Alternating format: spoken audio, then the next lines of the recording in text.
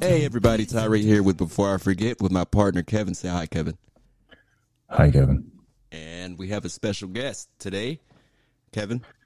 We sure do. I'm just going to mention a few things about you and then let you kind of take it away from there. So I'll say that I came across this woman on Instagram, of all places. Saw a video of her calling cadence and marching some of her recruits, and felt a need to reach out to her and say, hey, we need to talk on a podcast. And she agreed to do it. Her name is Karamitros, and then here she is. Hey, hello. Welcome to the show. Worst intro ever, right? No, it wasn't so bad. I've had worse. But thank you so much for having me on. And I'm really glad that we were able to stumble across each other on Instagram. I think you originally reached out to me through my author account, which I actually don't check as often. So I kind of felt bad that the request was a little bit stale once I got to it, but I'm glad that we were able to follow up on it and get this hooked up. So I'm excited to be chatting with you guys and, just get a new perspective out there and maybe answer some questions people have been asking, but didn't know how to ask or haven't heard it from like a female perspective. So I'm pumped about this conversation. So so let me say, it would have been probably better to put this in the introduction, but multiple reasons why I wanted you on the show, right? First of all, like you're the first, actually technically officially you'll be the second Marine on the show, but the first Marine female drill instructor for the United States Marine Corps, author. You've written a book, a children's book. And I've actually got some a kind of a surprise. I don't know if it's a surprise. Maybe it's a surprise. I don't know. But I did a thing in regards to your book. So when we get to that, I'll tell you about it. But and then nothing bad. And then I don't know. You seem like a very talented person. After kind of creeping both of your accounts, like you're very a creative person, an artistic person. And I thought, man, we definitely need this kind of person on the show because, and actually, after looking at some of the your highlights and some of your, as you call, unpopular opinions, I'm like, absolutely, we need to have this person on the show because I kind of dig unpopular opinions because they're generally right, and so yeah, definitely like all of those things. Like I think you have a lot that you can say and want to say, and a lot that I feel like needs to be said. Great. Oh, great. And yeah, I'm excited to be able to say those things. So thank you. Yeah, for sure. So, Tyree, go ahead. He has questions. I have, if you listen to the show, we have certain questions that we ask everybody. This is my shtick. What was the reason that you joined the military? So this is actually a question I've been in for almost 8 years now. And I feel like I still struggle to answer it because it was so multifaceted for me. So I was young, I was 18 going through high school. I was very involved in the arts in high school, but I was also a cross country runner, track runner, just a kind of an overall athletic person. I have always had kind of a natural leadership capability and I love to teach. And so naturally my idea was to pay a bunch of money to go to college to get a teaching degree that I didn't like. Right. So I went to college for one semester. I actually got a presidential scholarship to go to school. So I wasn't, paying, but it was that summer between high school and college where I realized that even with my presidential scholarship that was good for 2 years, I was still going to be graduating with that 4-year degree about, minimum of $80,000 in debt. And I was just like, this is not a way to start my life. And, some things, I was just going through some adversity in my life as well. You got that like late teenage angst on top of, just genuine adversity from other things that were kind of residual earlier in my life. And all of a sudden, I started to joke with my friends, like, you know what, I'm going to just join the military and run off and everything will be paid for. And it was just a joke. And one day my head kind of popped off my pillow when I woke up in the morning. I was like, what if I do it? What if I really do it? What if you pull the trigger on this one, huh? Yeah, exactly. So I had, my little brother at the time, he was maybe 14, 15. He had loved like all things Marine Corps. He had like posters and he talked about it a lot. He wanted to be like a Navy SEAL, had all these like young military aspirations. I didn't even know that there were like different branches, that this is how like military dumb I was. And so I went to my little brother and I was like, should I join the army? And I thought when I said joining the army, that meant the military. Right. And so he's like, yeah, you should join the Air Force. Cause he was dogging me. He's like, you're a girl. Like you should, so I started to do some research and I started to realize the difference between the branches. And I was the kind of person that's like, well, if I'm going to do something, I'm going to do, the best and the hardest, all, one team, one fight to you Army guys over there. But, so I was just going to say, how'd you end up in the Marine Corps then? Yeah, that's exactly what happened. So I researched the Marine Corps. I filled out a little info. Like there was a thing where you could click to request info. I filled it out. I didn't realize a recruiter was going to call me within 10 hours. But they did. And they were like, we want some information from you, this and that. So next thing I knew, I was in the recruiter's office and I actually acquired a language or an Arabic language speaking and reading skill when I was in high school because I went to kind of an advanced school. Oh, okay. And so originally they wanted to put me in linguistics for Arabic. And after we kind of talked about that, I was pretty solid on that track. And then they found out that I was a musician. I didn't know this, but musicians in the Marine Corps are like a unicorn. They're almost impossible to recruit because there's so many criteria that you have to meet. And it's really hard to get them to actually make it through all the preliminary requirements because someone could be an amazing musician, but not military fit or not prepared to go through a military environment. And so since I kind of walked in hot off the press, coincidentally meeting all those wickets and they sort of found out about it, I was joking about being a band geek and they were like, oh, so all that to say, my contract got switched really quickly to band. And I was contracted on clarinet because that's where they had openings in the Marine Corps at the time.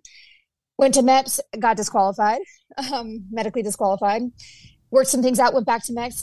MEPS got disqualified again. And I had to get a waiver from big Navy. And finally I got accepted. And in all of that meantime, while I was waiting for all these waivers to go through, that's when I started college, still following the teaching kind of route. And it took one semester for me to realize that I was completely burnt out on school from my AP education in high school. And that this new kind of, there was a lot more to teaching than I had realized, with kind of modern education. And it just didn't really feel up my alley.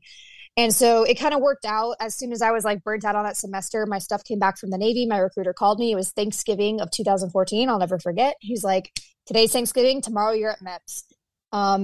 And so I finally went and passed that time. I was supposed to ship off 6 months later, but for females, they always have early openings because females are always dropping out of the Marine Corps, this and that. So I ended up, after I swore in that day after Thanksgiving, I ended up shipping out about 2 weeks later. It was very fast and I was all about it because I was ready to go. I was, at that point it had switched from a joke that I said with my friends, I'm going to join the military to it was my dream to become a United States Marine within that, 6 month or so period. So the rest is kind of history. I went to boot camp in February of 2015 and here we are. I'm back at Paris Island as a drill instructor, 6 years later, 7 years later is when I got here to do that. So. Okay. Say that's a lot of steps and sticking with chasing that goal for it having started out as a joke. You know what Absolutely. I mean? Right? Yeah, that's pretty incredible. There's a lot of stuff going on there. The how did you get? I'm sorry. How did you get into the? How did you feel about learning the Arabic language as opposed to Spanish or one of the more common ones? Because that's pretty interesting from a young person's perspective, Absolutely. So, if you can't tell, I'm fairly strong-willed and a little bit rebellious. So my dad had told me, he's like, hey, take Spanish. I'll be able to help you with your homework, this and that. I was like, tight, I'm going to take Arabic. And it was literally that simple. That's literally all that happened. But it worked out great because the instructor that I had, she literally had just moved to the United States from Sudan. And so she had a very, natural and authentic accent. She didn't know much English. So it really was an immersion class for us and for her. We taught her English, she taught us Arabic. And so we learned really well. And anytime I spoke with other Arabic speakers, they would comment on my authentic accent and stuff like that, because I wasn't learning from someone who majored in Arabic in college. You know, I was learning from a natural speaker or native speaker, excuse me. And with that, you know, she gave us so much knowledge. Not only did I learn like modern standard Arabic, but I learned different dialects, like Egyptian, Lebanese. I learned, you know, like with Arabic, it's kind of like if you know the English alphabet, you might not know how to speak Spanish, but you can still read a majority of the words or kind of make it out.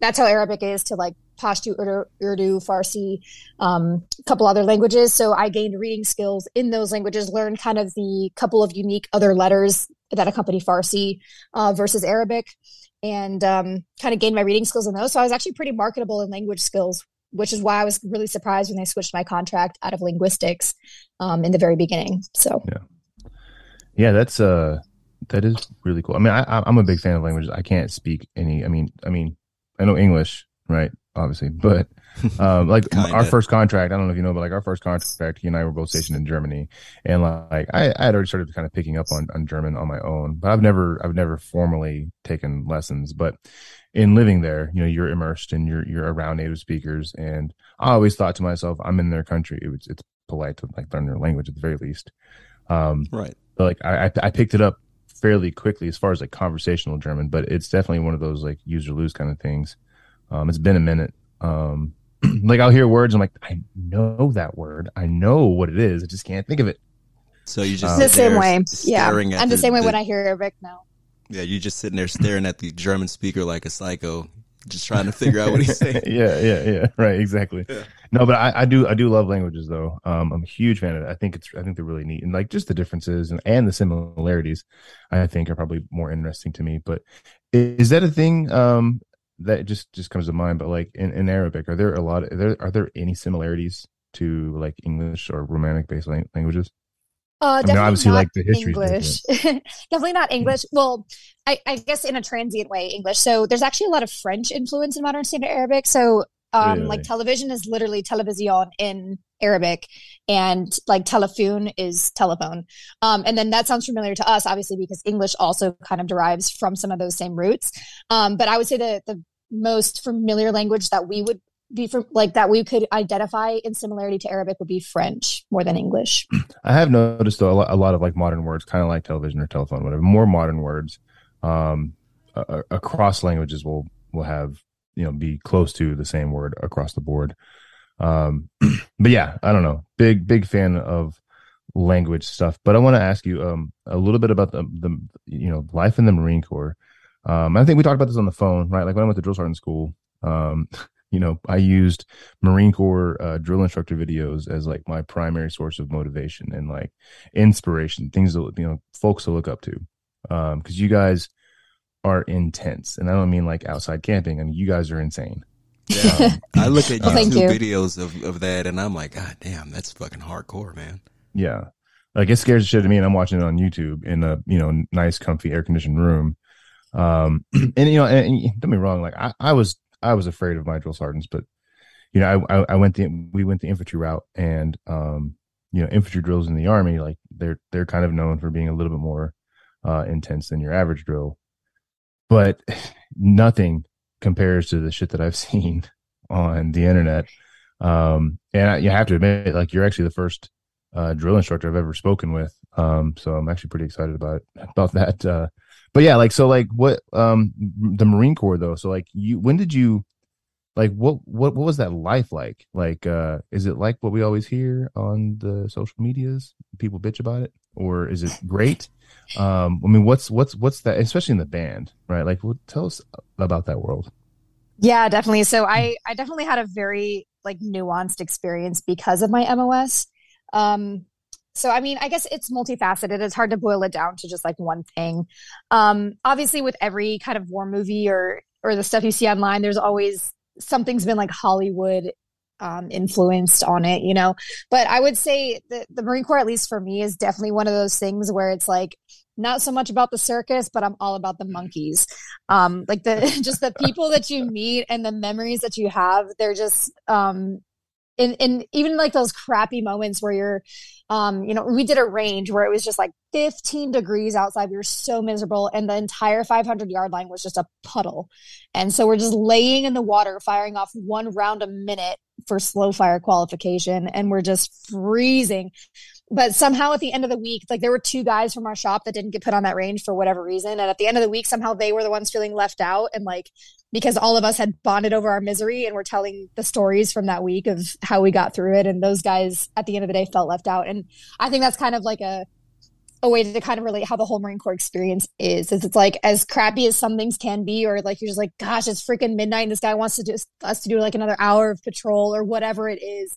In the moment, it's kind of that like, wow, I'm really doing this. But then you look back and it's like, remember that time we did that crazy stuff? Yeah. And I think, there's some of that in every branch, but for the Marine Corps, we kind of have this like strange badge of honor where we like almost on purpose, completely on purpose, we present ourselves as like dumb and crayon eaters and like, like the most like goofy and insane branch. And we definitely like, we do stuff to hold up that badge of honor. You're just like, you walk around the barracks on a Saturday night in the Marine Corps and you're just going to see the wildest stuff. And it's all like endearing after a while.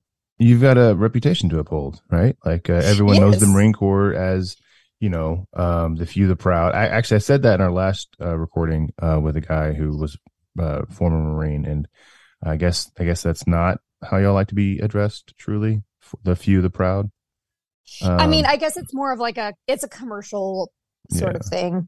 Although I will say among like the female population, it's actually kind of the opposite, because we kind of coined the phrase "the fewer the prouder," and that's something that we use, especially as drill instructors with our recruits, to kind of drive home that point of like, there's not a lot of you, and if you want to be the fewer the prouder, you have to like put in the effort to make that difference. It's so much better than Army of One.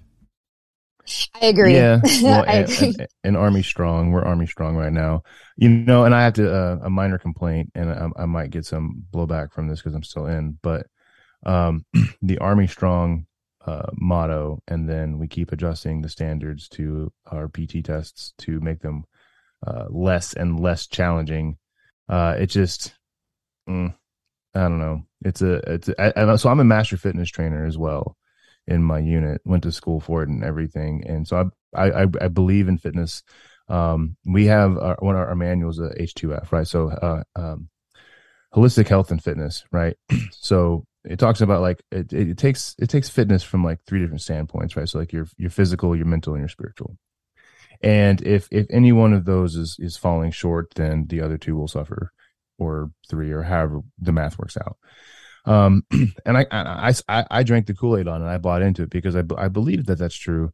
But you can't reinforce fitness and a healthy lifestyle if you are also going to just be like, no, it's a little too hard for everybody. We'll make it a little bit easier.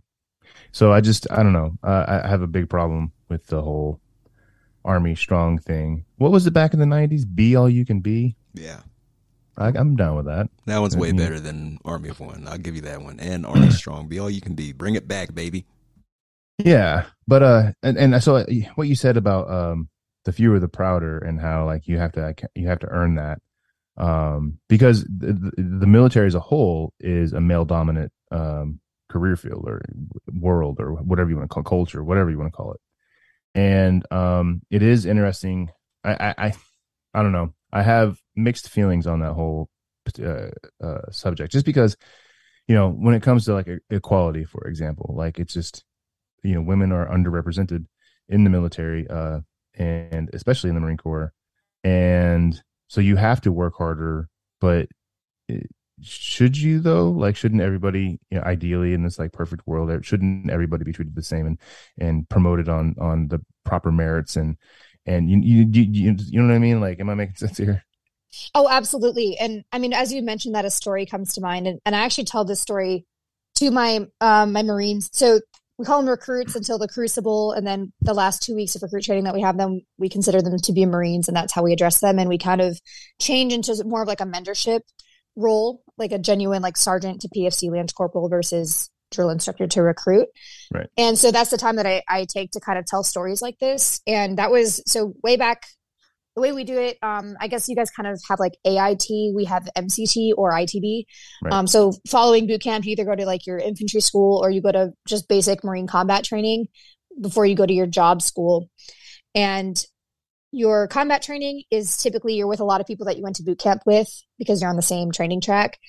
So we had just finished our combat training. I think it was like 3 or 4 weeks, and we were back. We were out of the field back at like home camp, and we were doing like a kind of team building recreational PT, which for us involved like tug of war and the obstacle course, like the standardized Marine Corps obstacle course. Mm-hmm. And I remember the company first sergeant of that training company. He sat on. There's a wall. It's probably depending on where you go, 6 to 8 feet tall. He sat on top of the wall. It's about halfway through the obstacle course. He's like, I'm going to sit on this wall until every Marine in my company gets over it. And most of the company, went through fine. A couple of people had to run and do it twice, 3 times, or whatever. But everyone got through, except for this one girl that I had gone to boot camp with. And I still remember her name. I won't say it here. But I remember the whole company was standing in formation in this field watching this girl run up to the wall and back and run up to the wall and back and not make it. This went on for like 45 minutes. Dang. And what I noticed was that all the males in that platoon pointed at her, despite having a whole squad of females shoulder to shoulder with them, right? Mm-hmm. All of the males pointed at that girl and said, female Marine. Right. Mm-hmm. And that's the problem, is that that's the standard. Like, people point at us and assume we're that girl running at the wall instead of assuming that we're the ones standing side to side with them. Right. And, not to cut you off, but like I also want to point out one thing, that this Marine continued for 45 minutes to put in effort. I wonder how many of those males would have put in that same amount of effort in a similar challenge to them. Not many. That's a really good point. Not many, because who's going to make fun of them? At that point, the males make fun of the females. The males will try to bring the males up if they need help. I mean, there's definitely a lot of shit talking, especially in that world. But yeah, I mean, and that could be a possible thing. But like, I think it's definitely worth mentioning that, like, she, despite not being able to meet that challenge the way that it was expected, she still put in as much effort as she could for 45 fucking minutes. That goes a long way. Like, I want that person on my team. Yeah, absolutely. And it definitely says something about the nature of the training that we do and how we go about our training to build that mindset, especially with females. Not to get like too political about it, but like there's a kind of a theme or a trend that people would tell you that Parris Island, like for females, is more mentally gauged, and for males, it's more physically gauged. Because with these women, not only are we training them, to wear the uniform and know basic Marine Corps knowledge and march and shoot, it's a lot of these women come to us from just, you couldn't imagine the situations. A lot of times when they get to boot camp, this is the first time they've had locked doors and a roof at night. Yeah. We get girls that don't know how to use utensils. We get girls that don't know how to wash their laundry. Like, we literally spend the first 4 days teaching them all of these things before we even hit training day 1, because this is, and that's not to say that males aren't receiving people from a similar situation, but where it's different for females is a lot of them are looking for a role model. They're, like, this is like their last shot. This is the last thing that they can do before their life is like going to fall apart. And so we have that like extra role that at least I consider to be an extra role. Like, not only do we make Marines, but we have to make like women, like strong-willed, intelligent, like passionate, and these, strong-willed women to do something like that. To run at the wall for 45 minutes, because it's just not an option to quit. Like, like eliminate that from your vocabulary. And so that's definitely something that we have to be like very skillful and like intentional about that, like throughout the entire recruit training process. Yeah. No, I mean, and we have, obviously we get similar folks in the Army, and when they come through, and we got to reteach them everything. Mm-hmm. We've definitely had soldiers where you have to teach them how to do laundry. I've had my female drill counterparts have to explain, feminine hygiene products to certain females. So, it definitely is a thing, right? And I don't think a lot of people understand that about folks who join the military. We don't always come from like the best background, right? I think people do understand that, but I don't think they understand what that means, like how deep that actually goes. Like, kids that were effectively neglected their entire lives, and they're just looking for a way out. Like, like the guys we recorded with last, one of them was former Marine, the other one's retired Army, and it's kind of the same consensus is that, like, people are just joining. Like, sometimes they'll join the military just to get away from where they currently are, to give them more options to open up the world to them, or education, or whatever it is. And those are all great reasons to join. But I think folks on the outside don't necessarily understand like what all it, goes into that when they show up to basic training or boot camp and they have to learn how to do laundry. Like, what do you mean you don't do laundry? Like, you know what I mean? Like, it's yeah, absolutely. Absolutely. I had the last cycle I did a couple of years ago. Last full cycle I did. I got told by some of my soldiers that drill sergeant, you're kind of like a father figure to us. And I was mid 30s at the time. I'm like, don't do that. I am not old enough for Don't that. put that evil on me. Come on, man. Absolutely. And we have a tradition, at least in my company. I don't know that all drill instructors do this, but towards the end of the cycle, like the couple days before the girls graduate, we'll put out notebooks for them, and we're like, hey, this is your opportunity. Like, be a person. You don't have to use the boot camp jargon, lingo, whatever. Like, if you want to tell the drill instructors something, this is where you write it. And then each drill instructor has a notebook, and the girls can go through and say their piece basically to that drill instructor. And like you mentioned, it's incredible some of the things that they write. Things like, I've never had a female role model. I never had a parent, whatever the case is. And it truly hits you that you not only are the perfect, like, you're expected to be the perfect example of what a Marine is, but like I said, back to just that, like, you're also an example to them of what a woman is. Yeah. A woman that's like made it for herself and doing the thing the right way. Right. And so that every time that I read that notebook at the end of the cycle, it's like the weight. I really, really remember the weight of the burden that I bear. And I guess burden isn't the right word. I'd say responsibility, because it's easy for us to forget when we're just day in, day out doing the same thing. And, but they get one boot camp. And so even though it's been, fifth, sixth cycle for us, and it's just Groundhog Day, it's just training day 20 all over again for us. We have to remember that it's not for them, and they get it once. So, no, absolutely. And I have this a big issue with the drill sergeants in the Army who, maybe it is their second cycle, fourth cycle, fifth cycle, whatever. And all they do is just scream and yell and berate the soldiers, right? And, just call them dummies and you're fucking stupid, blah, blah, blah. How do you not do this? Like, well, they just got here, man. Like, they are just now learning this. It's literally your job to teach these people this. And here you are, like, being condescending. I was actually having this conversation with the guy at work today about how, there's this concept, this old school concept in the Army. And I'm sure you guys have a similar thing where, like, oh, we got to break them down before we can build them back up. And I don't think breaking someone down, I think there's a difference between breaking someone down and dissolving them, right, into little itty bitty bits that are just insignificant and ridiculous. I think breaking someone down is pushing them to the max, like pushing them to their limits, and then showing them that that's not actually their limit. One of the things that my drill sergeant did when we graduated our basic training in our AIT is that, he was a big stats guy, right? And he would keep track of like how many miles we ran, how many push-ups we should have done, estimated how many miles we would have rucked, etc. And at the end of training, he's like, so for the last 13 weeks that y'all were here, y'all did this many miles running, and y'all rucked this many miles and did this many. And it really broke it down. It's like, I never once in my life thought that I could run 2 miles outright, 5 miles outright, ruck for 25 miles outright. Like, it's just never crossed my mind that, like, I thought I had these limits, and then I was pushed to those points of exhaustion, and then beyond it, because I'm not really exhausted. I think that's a better way of looking at breaking someone down than belittling people. Yes, absolutely. And I think the way that I would think of it is stripping them of their civilian habits and creating those uniformed habits, like because that is why early training for us is so intense, not only on the drill instructors, but also on the recruits, is because we're teaching them how to be a recruit. Like, hey, you're a civilian. Guess what? You're not there anymore. This is how you act now. And so, again, some people would label that as breaking them down. I guess I would consider it that, stripping the old habits, institutionalizing them, for lack of a better phrase, and starting them there from the very, very beginning.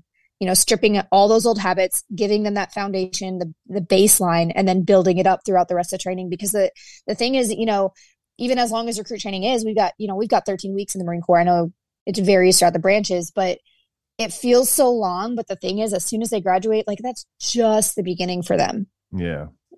Just the very, very beginning.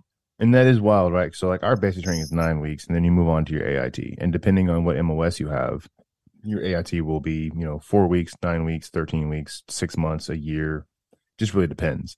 But the most challenging portion for most folks when they join the Army is that first 9 weeks of basic training. Now, if they find themselves going to an OSIT, what we call OSIT, like one station unit training. So we have a handful of MOSs like infantry, military police, engineers. They go through OSIT. So they'll have the same drill sergeants from beginning all the way through their AIT. And their training tends to be more challenging throughout, but it does get easier. It's just the coursework or the material that they're learning obviously becomes more challenging because they're learning their job. But once you transition to that, it's kind of like what you're talking about, where you become less drill instructor / recruit and more sergeant and corporal or lance corporal, or not corporal, but what lance corporal, is that a PFC? Oh, we have both. We have PFCs, and then so PFCs are E2, and then lance corporals are E3. Yeah. Okay. Yeah. So right. Yeah. Yeah. So like we kind of get to that phase too, where like you're in the AIT portion of their training, and you're still a drill sergeant, but like you're more of sergeant and private. And but like we definitely don't have that 13-week long boot camp where it's the intensity is there. But I will say, having seen tons of Army graduations and quite a few videos of Marine Corps graduations, and I don't know, man. It is insane what you guys are able to do with these recruits and how you mold them into this. Like when y'all, like for example, when y'all march, I remember at Fort Sill, I had a group of soldiers who were in reception standing at the DFAC. Is artillery Marines come marching up, right? They're in their artillery school, and they were just perfect. Like everybody was stepping at the same time. The arms were swinging at the same distance to the front and rear. And I stopped my soldiers. I was like, stop and look. Like the level of discipline that it takes to do what they're doing is insane. That is the level of discipline that you should strive to have. I don't know. It's just I've often said that I think I joined the wrong branch because I really do like the mentality of the Marine Corps. I had a drill sergeant that tell me in basic that the basis of discipline falls in drill and ceremony. If you can't stand at attention, you can't do anything else. And that stuck with me.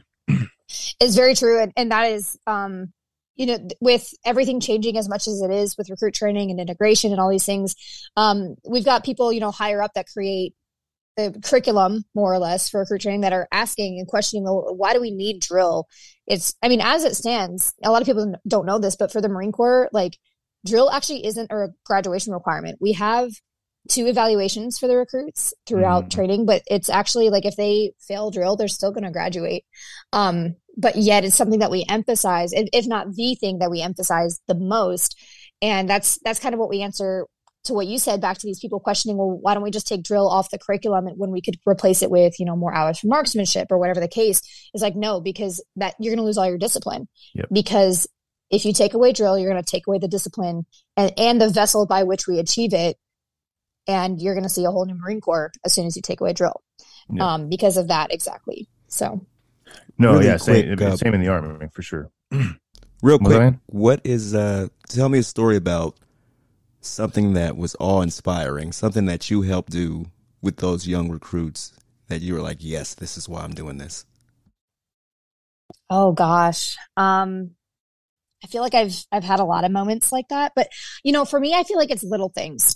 I remember there was a moment, I think it was maybe a cycle or 2 ago. It was still fairly early in training. We were only about 25 days in, and we took the girls to do their martial arts testing. Like they were testing out for their first belt. Mm-hmm. And just watching, so they test out with an instructor separate from us for, obvious reasons. And so he was blowing his whistle and like, execute. And these girls were just like all completely in sync, like throwing their punches. And I'm just like thinking back to literally 20 days ago. how they couldn't even stay in step or put on their uniform the right way. Yeah. And now they're over here throwing punches. Like, it's such a small thing. And then, a couple more weeks will go by. Next thing we know, like, they're on the range. And I remember standing on the firing line and just looking up and down the line at all my girls shooting. And I'm like, this is crazy. Like, because a lot of times, they get to boot camp, they've never touched a weapon. The first day you're doing weapons cleaning, like, they don't even know how to break it down. They don't even know the parts of the weapon. And now they're over here firing it for qualification, literally within like 5-6 weeks. So I think it's those little moments for me where it's like, dang, because the progress is so slow. It's definitely like the tortoise's race. Oh yeah. But I would say, gosh, I mean, when you talk about awe-inspiring, I guess, I think it's when the families come up to you at like family day or graduation, and they say, like, I didn't even recognize my daughter. Like, what did you do with my daughter? Like, she's a different person. That's where it's just like, dang, we just gave this parent back a different human than they sent us. And I think that's one of those moments where it really sinks in, is seeing their face and the genuine thankfulness is like, dang, I was just doing my job and these people are like losing their mind, and it's not like I see it as just a job. Like, I definitely have a very deep seated passion for what I do, but there are days where it's like, this is just my freaking job, So yeah, I don't know. I don't know if I can narrow it down to just one thing, because we pour so much. Like, a passionate drill instructor pours all of themselves and then some into each cycle. Like, we leave with nothing left. And so it's hard to pick out one thing, I'd say. Where do you think that passion came from? Because you volunteered to be a drill instructor, right? I did. I actually had to jump through a few hoops because I had a class date and then I shattered my elbow on the O course going for my black belt. So I had to pause my class date. I had to re-enlist for 4.5 years, and then I had to wait 13 months for a new seat at drill instructor school. So yeah, I was so motivated. I knew I wanted to be a drill instructor from the time I was a recruit. And I think the reason was, I was fortunate, kind of referencing back to how we talked about the condition in which, like, some of these recruits show up. I was fortunate, like, I had a good education. I grew up in a stable household, more or less. So when I got to boot camp, it was definitely like not the hardest thing I'd ever been through by any means. And I kind of saw through it right away. Like, a lot of girls, everything was very much face value for them. But I started immediately reading into those deeper meanings. I started noticing, like, oh, the drill instructor said that because over here is where it applies, or like, oh, it's transferring over here. And so I started to read through the games, as we might say, even as a recruit. And then, growing up in the Fleet Marine Corps, the Marine Corps has kind of segregated itself when it comes to, like, the female Marine population. You've got people, that kind of share more mindset. They're like, they like to dig into the grindstone. They like to work hard. They want to be the best. They want to be at the top. And then you've got, sort of the other side of it where they tend to start families really early. A lot of people develop health problems early on for whatever reason. And so the female population just kind of divides itself. And the problem is people are impressionable when they come in, and they tend to fall into the category of whatever their most familiar female leadership is. And I just was kind of looking at the female population from afar, and I was like, we could do better. Like, we have to do better. There's no way. And I was like, where do we start? How do I fix this? I tried multiple ways to fix it. I taught, residential professional military education for corporals. I, got a whole other MOS to teach swim qualification. I did like all these other things. And I was like, no, it starts at boot camp. Like, you need to start at the beginning. And so that's where that really, kind of reaffirmed, like, I was like, I need to go back to Parris Island. Originally, I was going to try and do security guard duty, like, overseas. And I was kind of searching through Instagram, and I came across a couple of videos of drill instructors that were currently drill instructors at that time, posting just some, like, motivating stuff. And it just really spoke to me. And I was like, no, this is my calling. Like, this is what I need to do. And it was that simple. And so, yeah, and that's where I'm at. And I have to remember that, because as a drill instructor now, it is easy to get caught up in, we got to be here, we got to be there. The girls need to be wearing this. We have to do that. And I have to remember that, like, I am there to create my replacement. Like, at some point I have to hang up my uniform, and I want to be able to shake hands and look in the eye the person that's going to fill my shoes, and hope that I have set them up for the success to do better than I did. Not only to fill my shoes, but to do better. That's my hope, is that like I have set them up to do more than I could have done. Yeah. No, 100% agree. So that was kind of my psyche behind the whole thing. And yeah, that's kind of how I operate, from that place of passion. Yeah.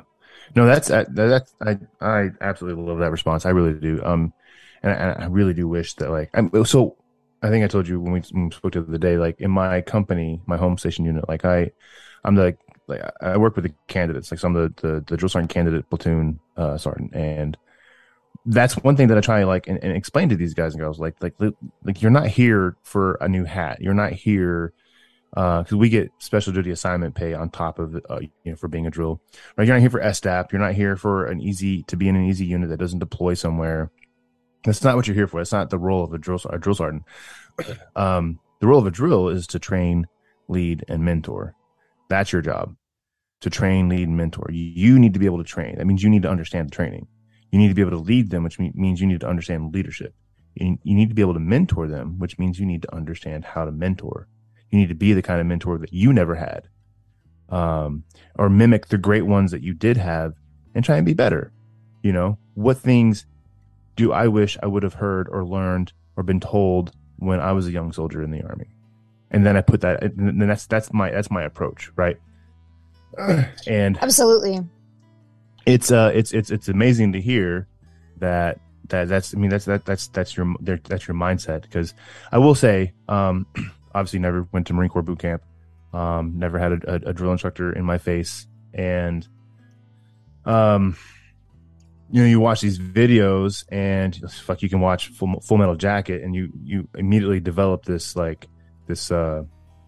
idea of what a drill instructor is, right? Somebody who's very intense and screams and yells and knife hands like better than we do, and it's just all these things, and I'm hearing that that's just not, for you anyway, that's not the case. Like you may be a part of some of those things slightly here and there, but you have a method to your madness.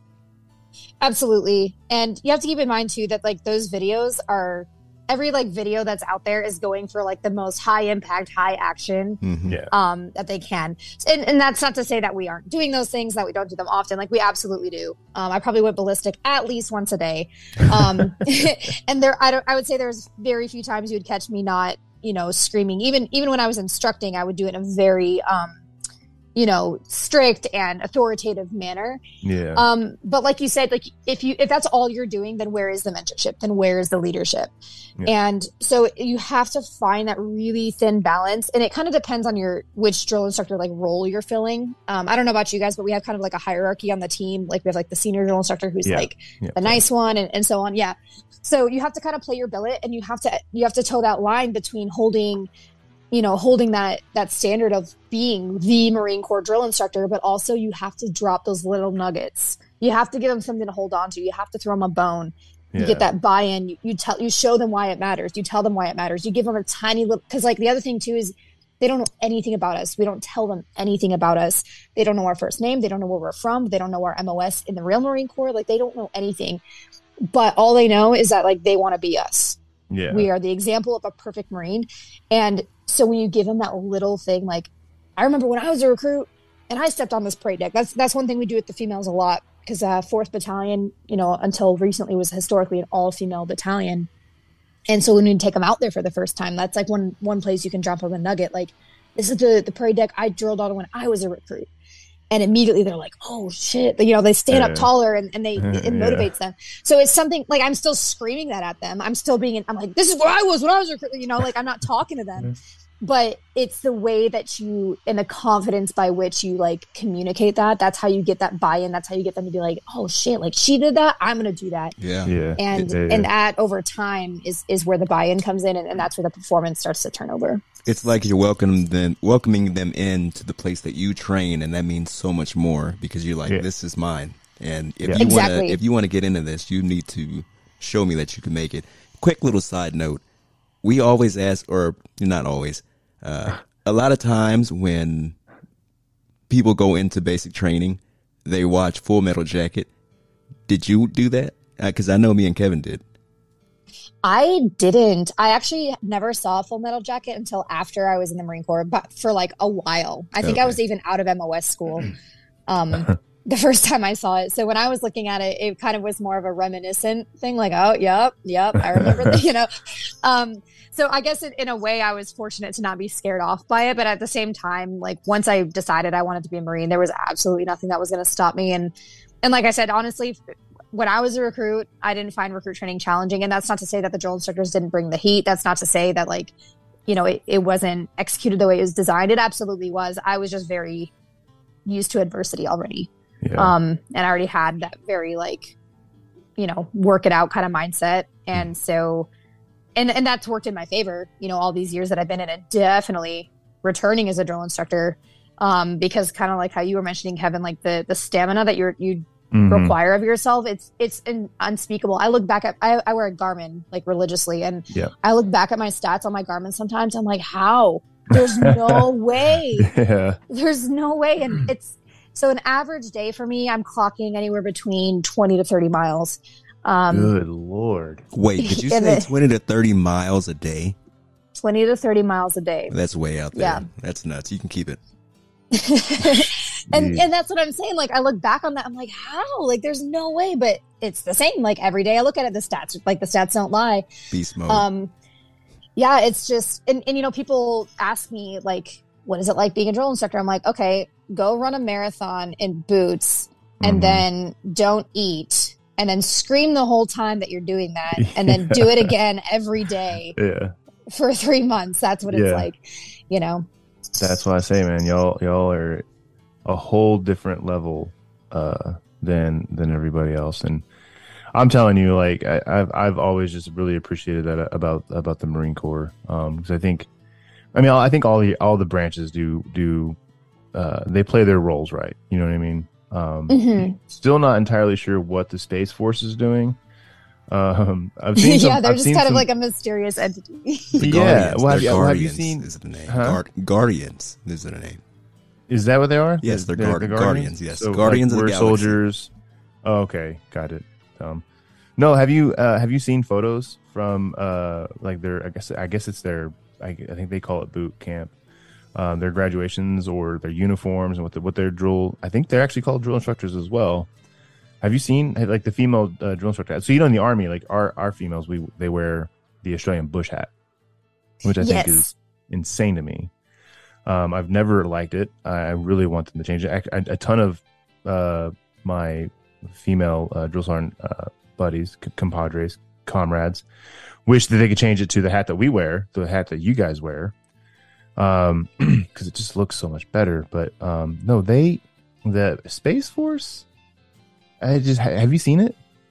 I saw one video when the Space Force was still pretty new of the recruits or whatever they're calling them doing, quote unquote, doing the obstacle course. And let me just say I was less than impressed, but you know, they're good at computers and stuff that is gonna win the war against whoever, so I guess we have to like them. But gotta love them, gotta bring them into the fold. Like, you're a branch absolutely if we accepted the Air Force, we gotta accept the Space Force too. No, the female hats though, so their drill instructor hat, right? So it's the same as the Army female drill sergeant hat. So you got one side that's flipped up, right? Right. But the opposite side that's not flipped up is a flat brim, like mine is, like yours is.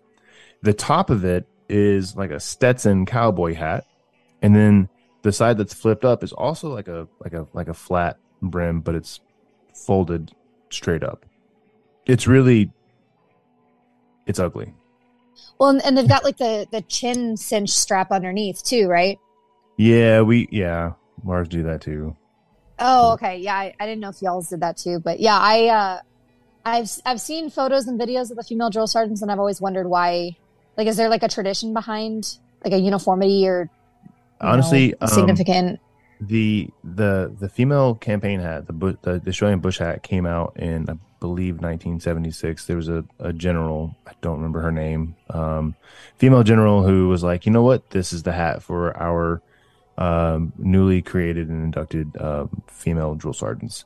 As far as I know, there's not any real significance to Australian bush hats and the women in the army. I don't think it relates to the Women's Army Corps, because like our campaign hats, it's the same design as yours.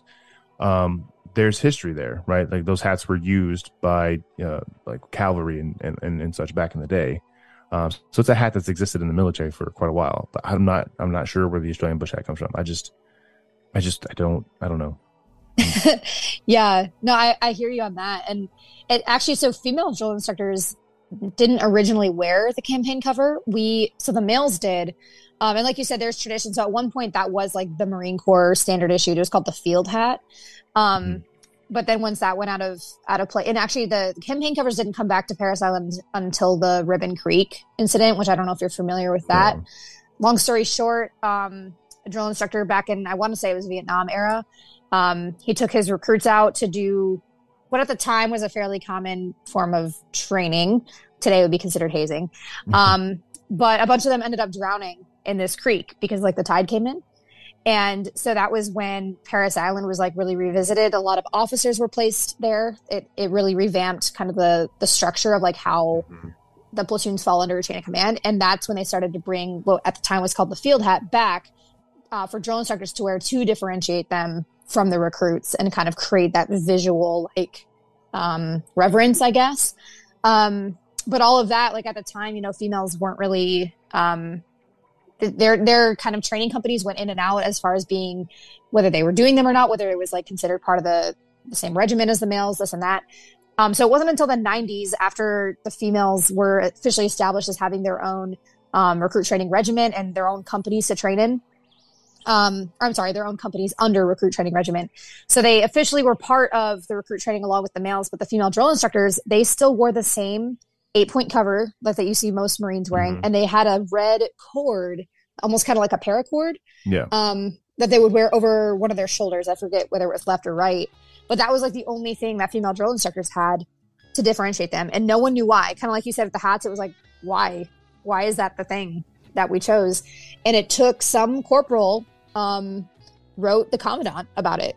It was some just random female corporal was like, why can't female drill instructors wear the campaign cover? And the commandant was like, you know what, you're freaking right. And so he came down himself and had like a whole ceremony. And there's actually, it's really cool. We have pictures of it at 4th Battalion where I work, and I was the battalion historian for a little bit and was able to unearth a lot of these cool kind of relics. But he came down and had a whole ceremony, and he donned like the campaign cover on each of the female drill instructors at the time, and we've worn it ever since. But all that to say, we've been wearing it like 20 years less than the males. So there was kind of some of that for us as well. Huh. Yeah, no, and yeah, it is kind of, I do like that, like somebody wrote a letter and he's like, yeah, why not? Yeah, that's literally how simple it was. I just want somebody to write that same letter to someone in the army and then be like, yeah, why are they wearing an Australian hat? It's not like we're out in the outback or exactly. Whatever other things Australians do. Your toilets swirl the same way, Right. But I don't know. I have a big issue with that. I mean, I think it creates this like unnecessary and kind of like subconscious separation, and I just disagree with it completely. But anyway, I feel like I could talk to you about this particular subject forever. Like I feel, you know what I mean? Because yes. I feel like we're definitely like-minded when it comes to training and our approach to recruits or soldiers in training or whatever we are calling them now. And we definitely could go on and on and on and on and on about that. And but I want to talk about something else that you are doing or have done. And based on some feedback that I've received, I think you should continue to do it. What inspired you to write a children's book? Oh, okay. So that one is kind of has a story behind it too. I'll try not to be too long-winded here, but basically I've always enjoyed writing ever since I was a very young kid. I was that kid in like middle school. I would write like whole novels. And when I would switch classes, like I'd go to science class and have my friends read a chapter, and then I'd go to math class and have like a different group of friends read the chapter, and everybody was like on the hook every day of like, did you write more? Did you write more? I just loved it. And so this book originally came from a project I did when I was about 12 years old. Even further back than that. So I had an uncle, one of my boisterous Greek uncles. He was very involved in my childhood. And so when we were young, there's this park kind of across the way, and he would take me over there. But before we crossed the street, he'd say like, okay, what are we going to look for? And, you know, being a kid, I was like, well, cars. And he's like, no, that's boring, you know? And, he's like, what about fire trucks? What about this and that? And so he would really spark my imagination. And you fast forward like 20 minutes and we're talking about hot air balloons and monkeys and, you know, you name it. It was on the list. And so I was really fond of that game when I was a kid. And so when I got a little bit older, I had the idea to make like kind of an illustrated book for him as a gift for like Christmas or his birthday or something. And so what I did is I wrote this poem called When Crossing the Street. And then I took like two lines of it and I wrote it on construction paper, and then I would self-illustrate. I would just draw a street, and then whatever items from those 2 lines were in it, those are the things on that page. And, you know, I gave it to him. He loved it. It was in the family for a long time. And then that was that. And that kind of became a thing I did, is like I wrote books and illustrated them and gave them to people in my family. But then, you know, I kind of outgrew it. I got busy with school and whatnot. And then, you know, when you're a teenager, you're too cool for stuff like that. Right. But so where that comes full circle is it literally, like, I completely forgot about it until last year. Well, I guess 2020. I'm sorry. Yeah, it was 2021. I was at dinner with a friend of mine. He and his wife had hosted me for dinner, and they had recently had a son. And they were talking about like, oh, we can't buy any good children's books. Like they don't rhyme. The illustrations are crap. You know, they were like, what happened to good children's books? And of course I was completely unaware that this was a problem because I don't have children or anything like that. And so I just kind of jokingly was like, well, you know, I wrote a kid's book one time, and I actually had the photos on my phone from the book I made my uncle. And I was showing it to them, and they were like, oh my gosh, like we would buy this book right now if this was a real book. And similar kind of how I told you, like way back when I joined the Marine Corps, my head just kind of popped off the pillow and I was like, what if I did it? Yeah. That's basically the same thing that happened. I went home and I was like, what is actually stopping me from making this a real children's book? And when I realized the answer was actually just nothing, and I just was completely like, I just needed to do some research. I was like, well, shit. All right, here we are. And so I put my big toe in the water. Next thing I knew, I was neck deep in the water, and this whole world of like professional authorship opened up to me. I had a few offers based on my manuscript. I learned a ton of stuff about, like, I didn't even know that juvenile literature is like marketed to 2 separate age groups based on like certain criteria. I didn't know that my manuscript bridged across both and therefore was really good at marketing because of the like illustratable capability of the manuscript, and then also the fact that there is no like message really. It's kind of just like a fun poem, so that opens up the demographic that can be marketed to. So I kind of like didn't even know that I was sitting on a golden nugget, if that makes sense. Yeah. And my marketing agent was often like, why aren't you more, like, he would give me information. He's like, why aren't you more excited? Like, this doesn't happen often. And I was like, well, I don't know. This is my first book. But yeah, so that's kind of how it came about. I, you know, originally worked to get the manuscript copyrighted, and then I worked with a commissioned illustrator, doing a few drafts. And I purposely wanted it to be like a search and find book because I wanted it to be good for kids that couldn't read yet too. So that was a lot of fun. And then we went into production. So yeah, we went from copyright to design to production to distribution and marketing. And it was wild. Like, I had no idea what to expect. I learned so much. I was getting interviews. I was being I actually was requested to be on prime time with ABC, CNN, and a couple other outlets. I forget what they are now, but I did not end up being able to sit those interviews. But it was incredible because the stations actually reached out to my marketing team. Usually it's like you kind of pitch to them, but like they found out about it and pitched to my marketing team asking me to appear. But at about that time, I was about to go back to working platoons full time, and it just, it didn't work out. But that was literally like their people getting hold of your people. Literally, yeah. You know what I mean? I would always feel so bougie because I'd be out with dinner, or like out with my friends. I was like, "Oh, sorry, my marketer is calling," or like, "Oh, my publisher is calling." Like, excuse me. Yeah, right. And we need a marketer. Man, we could definitely use that. Is your person taking on podcasters? Yeah. I mean, I could always do an inquiry for you. There it is. Might not hurt, honestly. It might Slide not. that foot in the door. Hey, tell me a little bit about. I know that hat is very uncomfortable. What are you doing when you take that hat off? What do you do to decompress? Oh, that's a good question. Yeah, so I'm pretty active. I love to rollerblade. I know it's kind of like a nerdy thing, and people look at me like I'm nerdy when I'm rolling down the trail. But I love to rollerblade. I usually go about 20 miles every Saturday. I love to do Spartan racing and pretty much any form of like obstacle course racing. I love to cook. Obviously, I love to write in my free time. I'm a musician, so I spend a lot of time doing like piano covers or just like tinkering around on all my instruments. Just try to keep busy. I love to read. I don't watch too much TV. And I love to travel. I love the mountains. I love hiking in like the Shenandoah and like Appalachia area. Since I've been on the East Coast pretty much my whole career, that's been like the nearest, most accessible mountain range or mountainous area.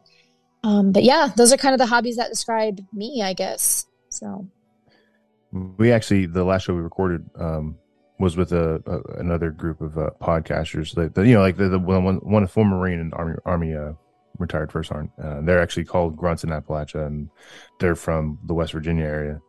Sounds like a really beautiful place over there, and the mountains and stuff. I mean, I live in Northwest Arkansas, and we are in what you would call the quote unquote Ozark Mountains. But when you see real mountains, like it's like, oh, those are cute. You know what I mean? it's like foothills. Yeah. Yeah. Like I drove through the Rockies. So a couple years ago, I went on a camping trip through Colorado and Utah, out in Moab, and drove through the Rockies. And I was just floored at what I was looking at. I was like, how are things this big? You know what I mean? It's just insane. Yes, it absolutely is mind-boggling out there. It's beautiful. I wanted to tell you though. So on your book, I don't have kids, right? And so I'm going to say I did not read your book. However, I do know a professional in that field, my best friend Jessica, who has 2 kids and also went to college for primary education, and has a goal of writing children's books. A lot of projects she did in college involved children's books and research and so on. So I bought the book and I had it go to her so she could read it and so the kids could read it. It is worth mentioning, I think. So she's got 2 kids, Ella and Andrew. Ella's 9 and Andrew's a few years younger, and he's autistic. And so I really wanted to because that's 3 different perspectives, right? On your book. And the general consensus is it's amazing. They all loved it. Ella says she loved the rhyming and how all these random things defined. It was a really good book. And then Andrew, it's actually kind of funny, his response. Trying to actually find the message. So that he doesn't, I mean, he's a very vocal kid, right? But like sometimes he's not. And he gave a thumbs up and was like dialed in on the search and find aspect of the book. Like he had to find everything on every page. And he was what's the word I'm looking for? Like drawn in, like engaged, right? And I think that's pretty good praise, right? Like I feel like those are good reviews. Definitely, and I really appreciate you sharing that with me and going forward and doing that, because that means a lot to me, because with not having kids, I pretty much have to vicariously live through these types of stories to feel like success with the product that I've made. So yeah, that's awesome, and I really appreciate that. Yeah. So thank you. Well, for sure, and so I do have to say, so Jess said, the mom, right? From her perspective, and obviously knowing her kids, she says it's cute. She does a good job of capturing the spontaneous thinking that is a child's imagination and turning something as mundane as crossing the road into an adventure. So, and she said it was adorable that you did that book with your uncle, or for your uncle. So it was like all around high praise on your book. So for our listeners, if you have children, if you don't have children, you like children's books, or if you just want to read a new book, it's called When Crossing the Street. You can find it on Amazon.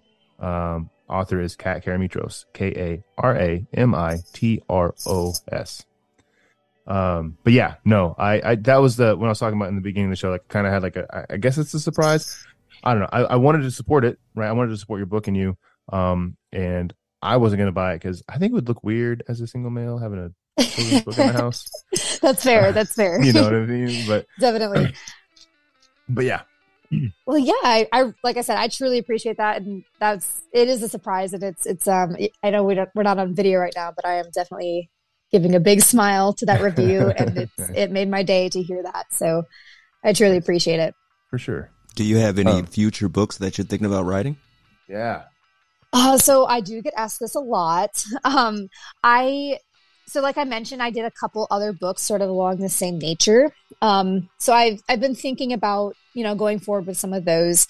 One is about, I wrote it for another Greek uncle of mine who always lost his keys. I think it's literally called like a book for uncles who can't keep keys.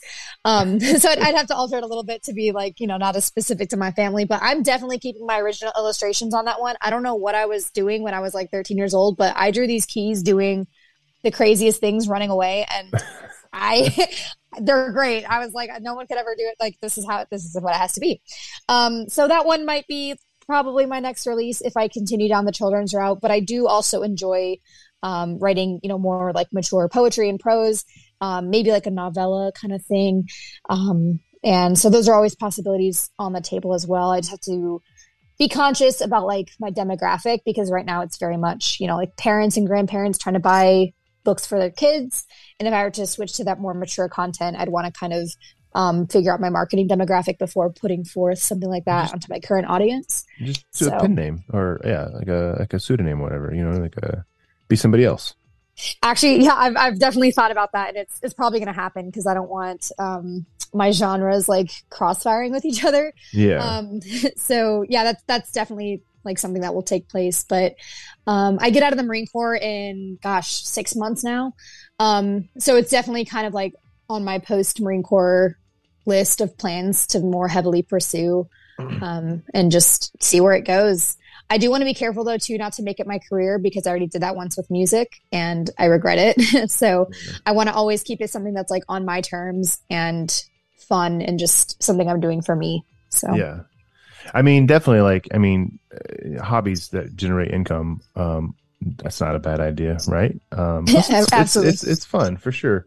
So you said you're getting out of the Marine Corps. Do you have any reservations on that, or any fear on that? Like, I mean, you've been in, you said 8 years now, going on 8 years.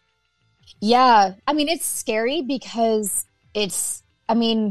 you hear it all the time. It's cliche. Like, the military is a lifestyle. It's not just a job. And especially with the Marine Corps, especially with being a drill instructor, like I'm literally about to go from making Marines to not even being one. Yeah. And so that's going to be a big shift. And so much of my identity does lie within the Marine Corps. But what I'm kind of working on right now is kind of separating myself from that identity and figuring out who I am without the uniform and without the rank. And it's been cool to kind of discover what's underneath there, because I feel like I've been hiding it so long behind being a drill instructor and stuff like that. So, I mean, there's obviously some fear just because it's such a big life change and, the times right now are a little bit uncertain. But I kind of came to the conclusion, I was like, I want to be, I don't want to be held back anymore. Mm-hmm. And I feel like there comes a certain point where I'm at in my career where it's like, if I were to stay in and do this, it would just be for the comfort of the paycheck and because it's familiar. And I don't want to catch myself being stagnant that way. So I'd rather step out into kind of this uncertainty and this little bit of fear to not be stagnant, because I hate being stagnant. I think I was going to say, so I think, since you were in boot camp, you wanted to be a drill instructor, and now you are a drill instructor, and you've done that role, and clearly you've done well with it. You've succeeded in that role. I kind of can't help but think, at least in your mind, is like, well, this is what I wanted my career in the Marines to be, and I've attained that. Yes, so very much so. Anything after that, like, would it hold the same value or the same way? I'm sure it would, right? But maybe just a hair less, you know? I mean, honestly, I could straight up say that I don't think it would. Yeah. You know, this job it's so intense and it's so rewarding. And you, like I said, you just pour so much of yourself into it that I don't think there is really a way to follow it up. When you're so passionate about the product that you make here. And, like I said, music, you know, it just kind of, it doesn't sit too well with me anymore. So going back to that MOS wouldn't really be conducive to an environment that I need. I was considering lap moving and doing like the reserves thing for a little bit to keep my, you know, my foot in the door, but just kind of doing some research with that. Wasn't sure it was going to be the best idea. And so, and the way that I knew I was making the right choice was when I decided and started telling people like, I'm going to do my EAS, and I felt lighter. Like I felt like a burden had come off my shoulders, and I was like, okay, this is what I need to do. Cause like you said, it's like all I ever wanted to be was a drill instructor. And obviously there were like smaller things along the way that I wanted to be in, but I did all those things. Yeah. And this is like the culminating event. And it's like, well, shit, how do you top that? Yeah. Where do you go from here? Exactly. So. Yeah, no, that's go ahead, sorry. I'm sorry. No, I'm just going to say you've done a whole lot. How old are you, if you don't mind me asking? Sure. Yeah, I'm 26. Wow. 26. Yeah. So I never thought to ask, but I mean, you have done a fuck ton of things by 26. Yeah, and sometimes it baffles even me. Like, I'll sit in my car and think about like I am 20 something years old, and every night I'm in charge of like 60 rifles, 60 girls' lives. Like, yeah, it's the amount of responsibility it's mind boggling sometimes. The things that we're trusted with. Yeah, no, like Tyree and I are both deployed in Iraq in 2004. You know, it's just like who is trusting us to be here at this age? This is insane. Yes.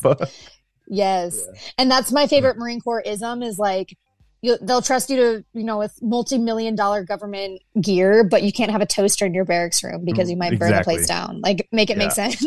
Right. Yeah, no, exactly. Yeah, that's funny. We couldn't, no smoking in the barracks, but here's this no Bradley. Smoking, no candles.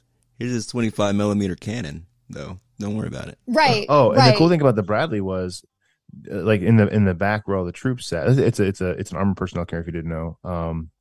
25 millimeter Bushmaster cannon on it, but like, so we're sitting in the back of this damn thing, and underneath the floor plates is where they would store like the extra ammo, the additional AT4s or whatever the fuck, like all the other extra shit that goes boom.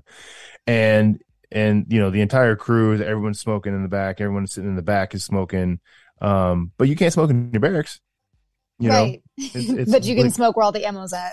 Right. Yeah, like you said, make it make sense. Exactly. Yeah. Exactly. I actually used that phrase so much my last cycle that my girls, we always have like a few that are really good at art. And so towards the end of the cycle, we pull them out to make like some relics for us to, you know, commemorate the cycle. That was like the phrase that they wrote was make it make sense. Because they just pissed me off so much. I was like, make it make sense to me right now. Yeah. Right. So, we do a thing at the end of basic training. We call it a gong show, right? Where the soldiers, y'all do that too? We do. Okay. I didn't know y'all called it the same thing either. Yeah, I had no idea. Yeah. It's really funny. I've never been imitated. Never. Really? Yeah. You're missing out. That's like the best part. I don't think I have anything about me that like that I'm like consistently saying or doing or whatever that stands out. So yeah, I've never been imitated during a gong show. I mean, if they shaved off all their hair. Oh, shut up. Like, you know. They don't have hair in basic training, dude. I mean, like, really bald in one spot. You stupid. Shut up, man. Yeah, that's funny. So after the Marine Corps, right, 6 months, what's happening? So right now I don't actually have like a solid plan, and that is so freeing at the moment because, and I don't mean it in like a lackadaisical way. It's kind of just like, I know myself, and I don't mean this any type of way, but it's like, I know that I have the skills to where I could go anywhere and I'm going to find something, you know? So I'm really not concerned about it. It's really relieving to like know that I am not going to be having to adhere to a certain plan. for a little bit. Right. And so I'm just trying to chill. I'm going to go visit some family. I've got a friend who has a ranch out west. I'm going to go work there for a little bit with her family. And then the ultimate goal, a couple of years maybe down the road, is to become a park ranger and just live my best life doing that. And that'll make me happy for the rest of my life. I would love that job. Like I said, we had the Ozark National Forest here, and like I could do that. I could be out there. I mean, I'm a WG, like it's similar to a GS, like a park ranger would be. The pay grades, whatever.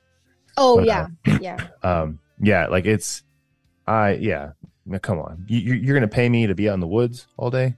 Right. And I've heard some people say like, oh, it's really political to move up in that. And I was like, look, I will be private park ranger for 20 I don't care. Like I've done my time already trying to move up these political ladders. Like I don't care anymore. I just want to pet the buffaloes and be in the park. Like, so no, for real. What park are you trying to work at?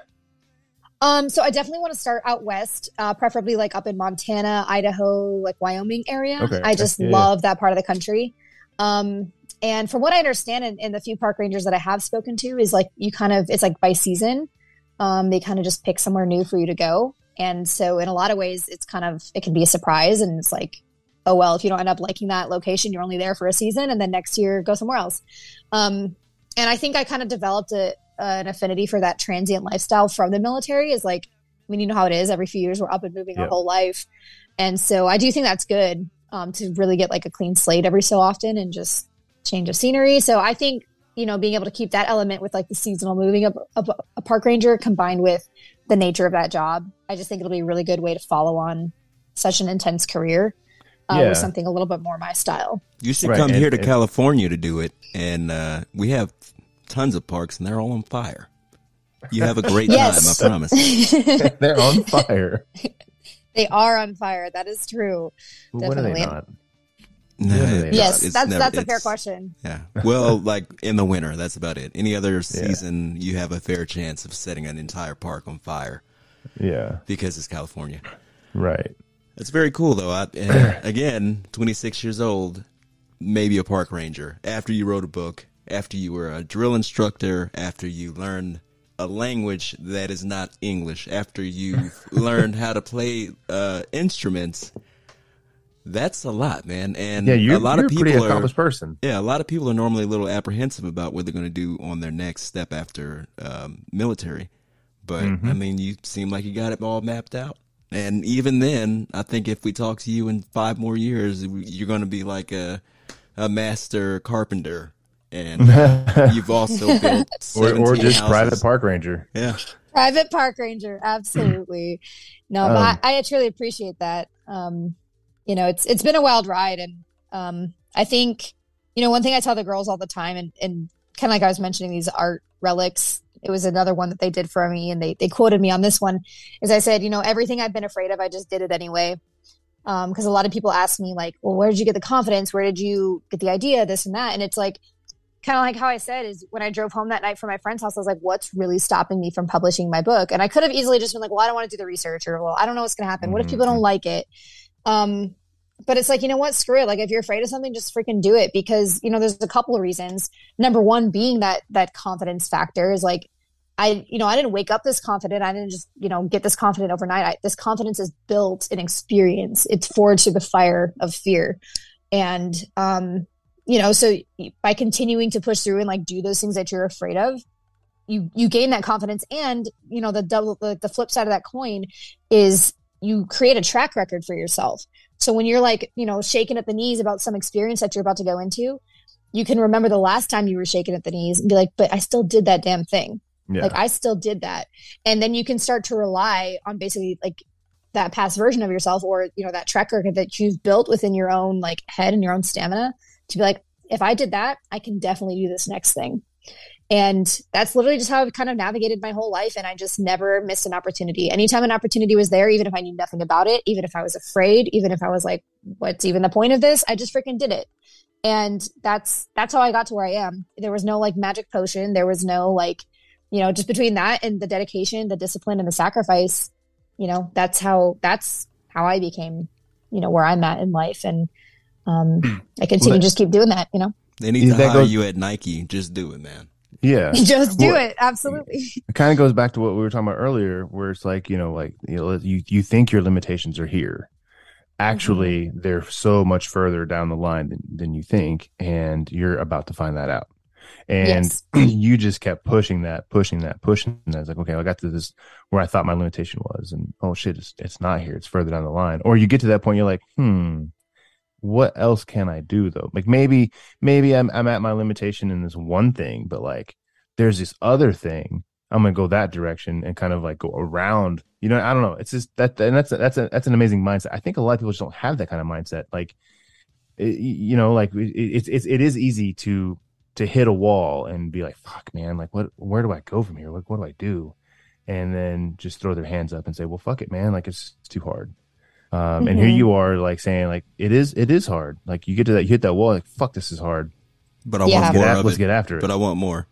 Yeah, absolutely. I'm just the kind of person that like internally, like I have to be able to lay my head on my pillow at night and like live with myself. You know what I mean? So like, I'm not that kind of person that can like do some shady shit or like, or even when it comes to like military awards, you already know there's a whole rabbit hole there, but like people get shit they don't deserve, this and that. To me, like, I don't care. If I can put my head on my pillow at night and know that I did right by my Marines and by the core values and the standards that I uphold, fuck an award, fuck a ribbon, like I don't care. Yeah. And I don't know where that mindset really came from, but I'm so glad that I have it because it brings me so much peace.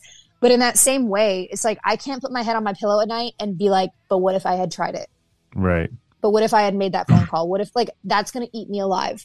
And so in a way, it's kind of like a double-edged sword. Like as much as I have been afraid of things in my life, I can't not pursue them because I'll always wonder, and I can't live with that.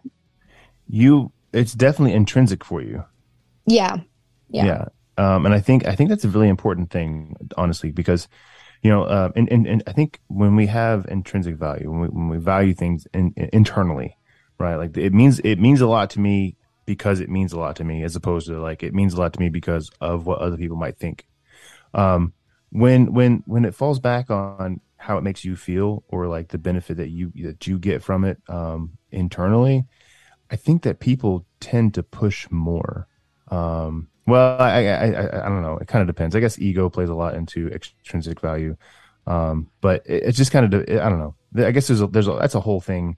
I have to work my thoughts out on that and come back around to that at some point in my life. But I definitely feel like intrinsic value holds more weight personally than extrinsic value or external value, like what people think my accomplishments are going to be or whatever the fuck. But absolutely, yeah. So with all that being said, though, and I know I had mentioned this, I think I texted you about it. Words of wisdom or encouragement, advice for young women. And I kind of feel like everything you say is words of wisdom and advice and encouragement to not only young women, but like just folks in general. Like at 26, mind you, you're a very intelligent and aware person. And fuck, I wish more people were like that. Well, thank you. I appreciate that. Gosh, I don't know. Like it's hard to narrow it down to one thing. And I know I've said that a couple times tonight, but I guess it just kind of goes along with what I was saying about whatever you're afraid of, just do that shit anyway. Life is too short to be asking these questions of like, what if no one likes it? What if because what if everyone likes it? What if it's a hit? What if it takes off? You're never going to know. And the thing about failure is, well, I guess there's two things. Like the amount of people in this world that truly like genuinely give a crap about you is actually very like few. And in a way that's liberating because that means you can jack up many times over and no one's really paying attention / no one really cares. And there's always those people that like, some famous artists like, oh, well, I went to high school with that person. It's like, you're just saying that because now they made it big. But you weren't there all those times that someone said no to their album. You weren't like there all those times that someone said, you don't got that thing that we want. You're just there because now they made it. And now you want people to know you're associated with them. Yeah. And so I guess to bring that all back around. The gym, man. Yeah. Exactly. And I mean, I get these questions too all the time. Like, well, I want to be a drill instructor. I want to do this and that. And I'm like, okay, well, are you running? Are you working out? Like, where's your passion? Are you working to be the top 1% of your MOS? Have you done X, Y, and Z? Because to me, that was the thing, is like, I wanted to be a drill instructor and nothing was going to stop me. Like I said, I reenlisted an extra half a year and waited 13 months for a seat. I could have said no after the first time that I lost my seat because of my broken elbow, but that's just not who I am. And was I afraid? Absolutely. I was afraid to even do the O course again after I broke my elbow, but there I was doing it in front of 200 recruits to demonstrate, you know? And so I think it really comes down to all of that, is like, life is just too damn short. Like, would you rather be held hostage to all the what ifs, to all the opinions of these people who aren't going to stand by you anyway? Or would you rather just go do the damn thing and fulfill yourself and be able to look back and be like, I did that. My name is on that thing. My name's on this. And ultimately, like, that's for you at the end of the day. That's for no one else. And that's how you pave like your own journey and your own legacy. You know, because if not, like, what else is this life for? So. Absolutely. Yeah, you are incredible. Just gonna go ahead and put that out there. Thank you. No, like you, and actually, so Tyree and I tend to communicate back and forth during shows, just to kind of like, you know, because we're not in the same room, so it's kind of hard to like, you know, track each other and like what we're both thinking, et cetera, and so on. And I think he and I both agree. We love you as a guest. We're fucking glad that you're here. So happy that I came across your post on Instagram, and that you actually responded. So, and I'll tell you, the reason I messaged your author account is because it did have fewer followers, and I figured there's a greater chance of you seeing it. So if I had known it was the other way around, whatever. But glad it worked out, and that we were able to get this done, especially so quickly. I know you're a busy woman, with tons of things going on and life changes and everything else. So, Kat, like, for real, like, I want to thank you for taking the time and talking with us and saying all the things you said. Like, I feel more motivated to go off and do all the things in my life just listening to you. Like, you may have a fucking a career there. Thank you. I really appreciate that. And I feel so fortunate to be able to be on with you guys and have this platform. It's a platform I haven't had before. And it's been great. So, you know, if y'all ever want to do it again, by all means, let me know. And I think, like you said, there's hours worth of things that we could probably dig into and spread the knowledge on. And yeah, definitely good call going through my author account. That other one gets multiple hundreds of messages a day. Oh, so, I'm sure you get blown up on that one. Absolutely. With that being said, though, you know, if anyone that's listening does want to follow those accounts, like Kevin mentioned, just Karamitros. If you Google it, you'll find my Facebook page, my website, my author Instagram, all that good stuff. You know, questions, comments, reviews. I love getting like videos and pictures of people reading the books, you know, so if anyone does buy it, wants to send it my way, by all means. I don't post the photos of like the kids or anything without parental permission. I'll always ask. So yeah, I guess that's just kind of my plug for that. Yeah. But yeah, seriously guys, thank you so much for having me. We've been on for, I think, about an hour and a half and it just flew by. So oh yeah. It was definitely great. Yeah. I tell you there, I mean, and not to like talk bad about, other people we've had on the show, but sometimes, you know, when Tyree and I record with somebody, it's like, oh my God, this has been going on for so long. Sometimes it actually does go on for so long. I think we have one episode. Was it 4 hours we recorded with somebody? Yep, that was rough. Yeah, that was rough. Like yeah, it was insane.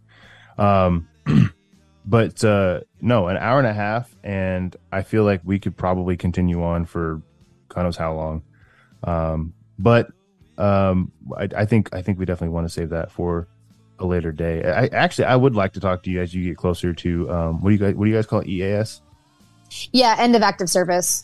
Yeah. I think I would like to talk to you again when we get closer to that, and then obviously beyond that, like once you get into your real life.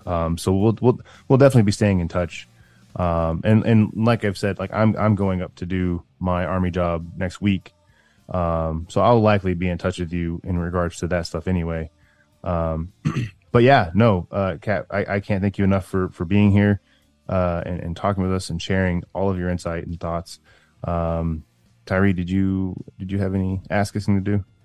Oh no, this was great. I'm really happy that we had you on. I want to continue to keep up with everything that you're doing when you start building boats and piloting aircraft from here to no shit. Well, thank you so much. Yeah. And on that note, I'm going to close this out, folks.